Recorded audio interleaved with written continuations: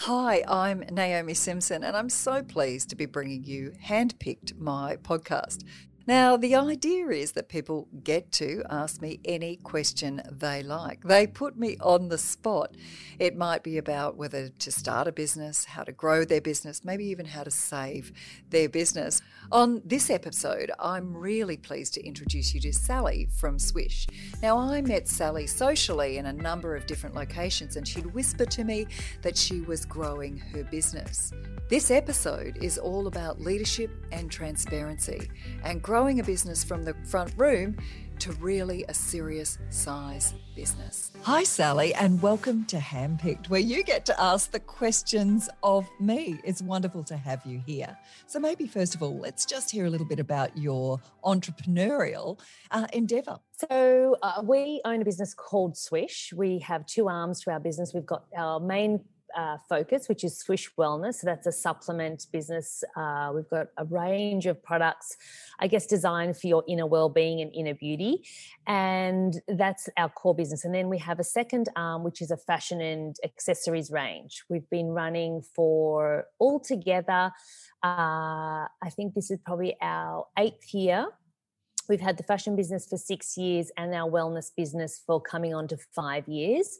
We've got a team currently in-house of 13 people, and the rest are, I guess, contractors and people who are sort of, I guess, indirectly on our books. Our predominant market is Australia. Our second biggest market is the US and then Singapore. Globally, we do ship, so we're an e-com store. We ship to about almost 35 different countries currently that are where our regular client base is based. And we've had a real organic growth from year to year. And now because we're in our 5th year of our main business of wellness, now we're starting to really expand and we're bootstrapped. So the whole way. So now we're really starting to think about how do we go to the next level? How do we start to invest in advertising and really, I guess, lift our business journey and our business profile? That's such a great intro. So thank you. Now, what's your first question? Hit me up. Oh, all right. So my first question is about transparency for sales and revenue. Obviously, a team of 12, some people are directly responsible towards contributing towards those sales figures, and the wider team isn't. And I want to know, and we've done this a few different ways over the last kind of 5 or 6 years, which way do you think is best? Should you share the revenue and sales targets with everybody, even those who have no sort of direct influence on the outcome? Or should you only, share those numbers and the tracking of those goals with those people whose KPI it is to help move the needle? It's a really great question, and I understand the challenge, especially in a smaller team, because every time you make a sale, they think you're putting it straight into your pocket, Definitely. and that you're getting rich with every sale, which, as we know, is not the case. And not everybody is financially literate in the sense that they don't understand that what comes in the top, and there's a lot of expenses before any director or anybody gets anything. So I think that's really important. But there's two things I want to say. Firstly, transparency is important, especially in a smaller business. People want to know that they're working for a stable enterprise that has a future and that you are doing well. And the second part of that is they want to celebrate success. So they want to know, did we do well today? How are we going against the rest? Have I got a future here? And so therefore, transparency is important. However, you do not want to overwhelm them with detail. So the second part of this is to find a metric which represents success, but doesn't necessarily equate to a dollar value. So back in the day when I started Red Balloon, I was very aware of the fact that people say, wow, that's a lot of money coming in. However, the money was not going to go out to pay suppliers until the voucher was redeemed. So it wasn't actually our money. So it was really important that I let them know that there was expenses as well as obviously paying our supply community. So I attached the number to our big, hairy, audacious goal. Our big, hairy, audacious goal was to change gifting in Australia forever. And we knew that for every time that we served an experience, somebody gets impacted. And we thought 2 million by 2015. And it sounds so small now, given that that's what we're serving a year. But back in the day, that was a really big number. Well, you were changing the industry, yeah. Yeah. And so one thing I did was put scoreboards where everybody could see and transparently how many did we serve today. So the impact we were having, not just on consumers, but also our supply community. And it is still a number, even though we're part of the Big Red Group now, it is still a number that we count. So who did we make a difference to? So if you think about your own product, which particularly a wellness and also a fashion product, how many people did we impact? Yes. And then they can watch the growth of customer.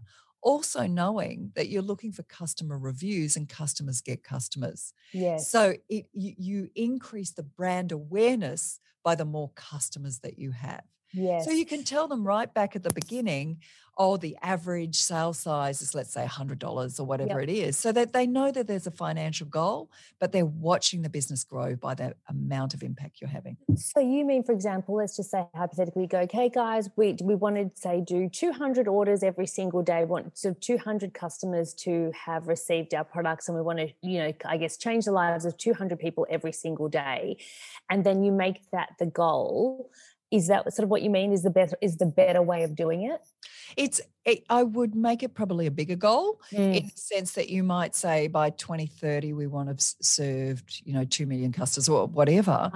But then say, hey, this month, imagine if we could do 10% more than we did last. And then when you get there, celebrate with the team. One year, and this is way back in the day, like I'm talking 2004. And I said to the team, look, if we can serve 5,000 customers this month, I'll buy lunch for everybody for a week.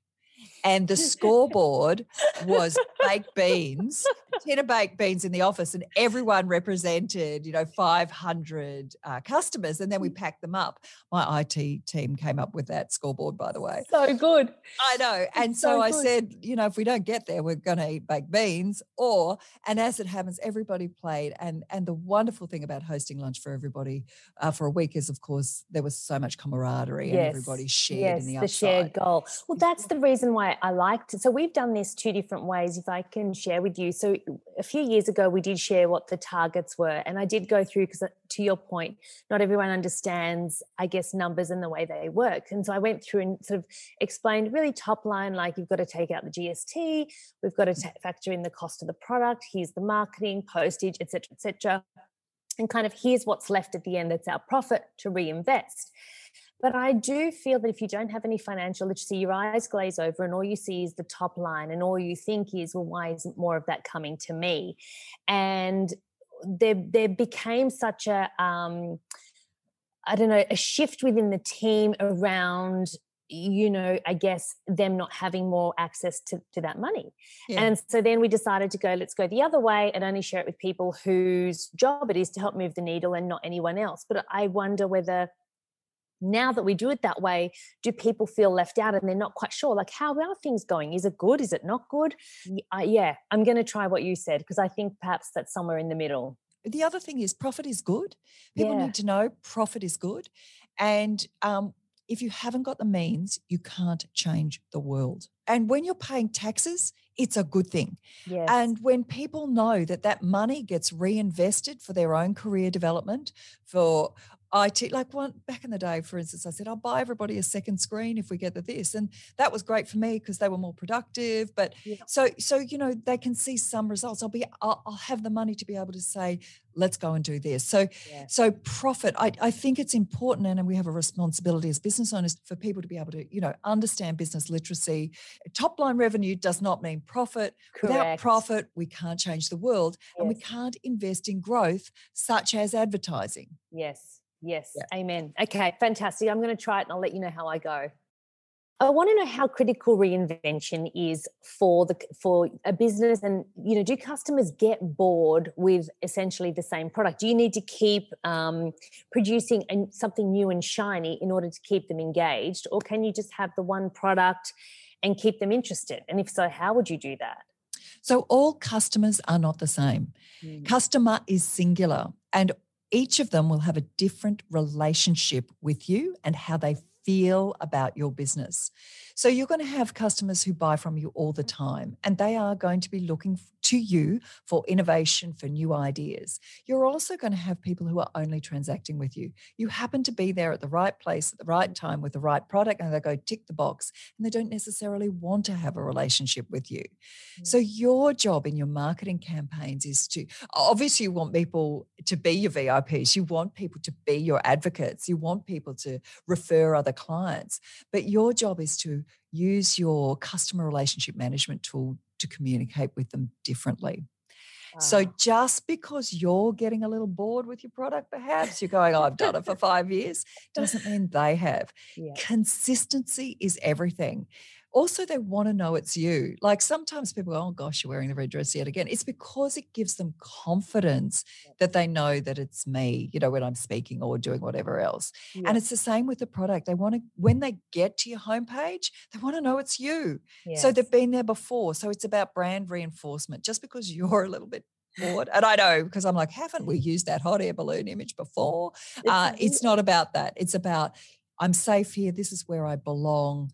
I can now navigate where I want. So change for change's sake is not good. So you need to keep things fresh for the people who love and adore you and are coming back regularly. But for those others who might be only transacting with you, you want to get them on that journey. You want to get them engaged with your own media, such as an email, but you also just need to make sure that there is a different level of intimacy that you will have in your communications. Can you transfer someone who's transactional into someone who's loyal? Absolutely. You might have just solved their problem on that day because you were quick, fast, effective in the right place.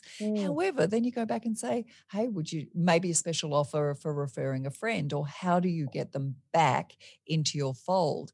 Or maybe it's kind of the predictive nature of your platform, which is, I know you bought this and maybe this is a service. Absolutely. You definitely want to get them back on their terms. So you don't want them to sign up for a newsletter every single week if they only want to hear from you once a month, because you will exhaust them. And we always have to sit in the customer's shoes when they're overwhelmed with information. Why will you stand out? It's intimacy. It's transparency. It's that you're real. I love that. I love that. Okay. What do you do when the business plateaus? So whether it's like revenue, eyeballs on site, whether it's, for example, number of customers, how do you reinvigorate it aside from advertising? Yeah. Look, and advertising is expensive, and it doesn't matter which channel you use. If you're looking at Facebook or Google, Facebook, we had it that if people liked our page, then they were going to serve our content. They don't. Unless you're promoting it, they don't serve it. Yes. The number one way that I built the Red Balloon brand was through partnerships. So who else is already talking to your customers? So it might be the fact that the, let's say the banks have a particular program and you could participate in that. I know all of them have programs for either small business owners or women-led businesses and so forth. So find somebody else who's already speaking to your audience and do something together. We've found in the Red Balloon brand that we have had the oddest partnerships that have been incredible. Like we did one with Cotton On. And we were promoting their product and they were promoting ours. And you wouldn't think that that's a logical fit, but in fact it was. You're looking for people who are not in your space but could be collaborative. Yes. And one thing that I'm talking to any business owner who'll listen right now is who used to be your enemy or your competitor is now your frenemy, is now your opportunity, because if you can coexist and do things jointly, I'll send you traffic, you send me. And I would look at some of the affiliate programs if you haven't got them. They're very sophisticated technology. You'd be surprised who could send you traffic. And the point is there's no obligation there. If they don't send you a customer, you're not having to pay for it. Exactly. And are you referring to, for example, you both take is it just about sending traffic, or do you share the revenue or a clip of sales? How do you do that? Actually, it might be a prize pool. It might be the fact that you're trying to increase your reach and your email database, and you say, look, I've got this amazing product and I'd like to offer it to your client base. Plus they'll get a benefit if you send that out of a discount, because some of them, are not necessarily looking for a clip of the ticket. It's for them, it's not going to move the dial, but they've got this great audience. But many businesses, like I'm thinking of the healthcare businesses, are all looking for customer intimacy and doing a value add for the people who are paying their fees every single year or month or whatever it is. And maybe if they're not. So look at where could you add value? The other thing is you get the brand association. So way back in the day when I started doing partnerships, American Express put Red Balloon in their catalog. That is automatic brand reach that cachet, you never right? pay for. Exactly. So you might support those promotions with some paid spend, but I've seen it's hard, and I've seen too many smaller businesses spend a lot of money on advertising and not necessarily get a consistent return. Yep. That's great advice. I love that. Okay, this is a question about not so much the business now, but the CEOs or directors. What is the single biggest thing that the CEO or the director should work on above all else? Like everyone says work on the business, but like if you sort of break that down, is that networking? Is that marketing? Like what should we be doing? So back in the day, I did something called the Gallup Strength Finder, and it's a really great tool that you could use across your whole business. Doesn't cost much. It's kind of $50 or something, and find out what your innate strengths are. And that's what you should be working on. So my number one strength, which is not going to surprise you, is woo, is winning others over, which means I'm better out than in. My job is to build relationships. And I've been very fortunate that on my whole journey, apart from about a year, right back in the day, Gemma Fastnage is our COO now. And she was always the detail in my devil. But understanding that we had strengths and using those strengths powerfully will help guide you as to the best return on your time invested. Your time is your most precious asset. So use your strengths to the power of the business. Oh my God, I love it. Oh, Naomi. You're amazing. You are amazing. That's so fantastic. Thank you. I guess if I can ask you one last question, what do you think is the biggest mistake that you see CEOs make? The biggest mistake that I often see CEOs make is that they are not prepared to dream big enough. And as such, they play in the realm of what they know today rather than what they envisage for tomorrow. And so once you understand your strengths, I want you to think about not necessarily what we call Horizon 3, but even Horizon 2. How do you want your business to look next year and the year after? And that's where you need to dream. Be prepared to make the investments in what will happen 2 years from now. Because if you're only working in this quarter and this immediate, you will kind of run out of runway. Yes. So one of the things that I did was create a document called The Painted Picture. And I did it for a 3-year horizon. So that's not impossible to think through, but it's a dreaming document. And I had funny things in it too.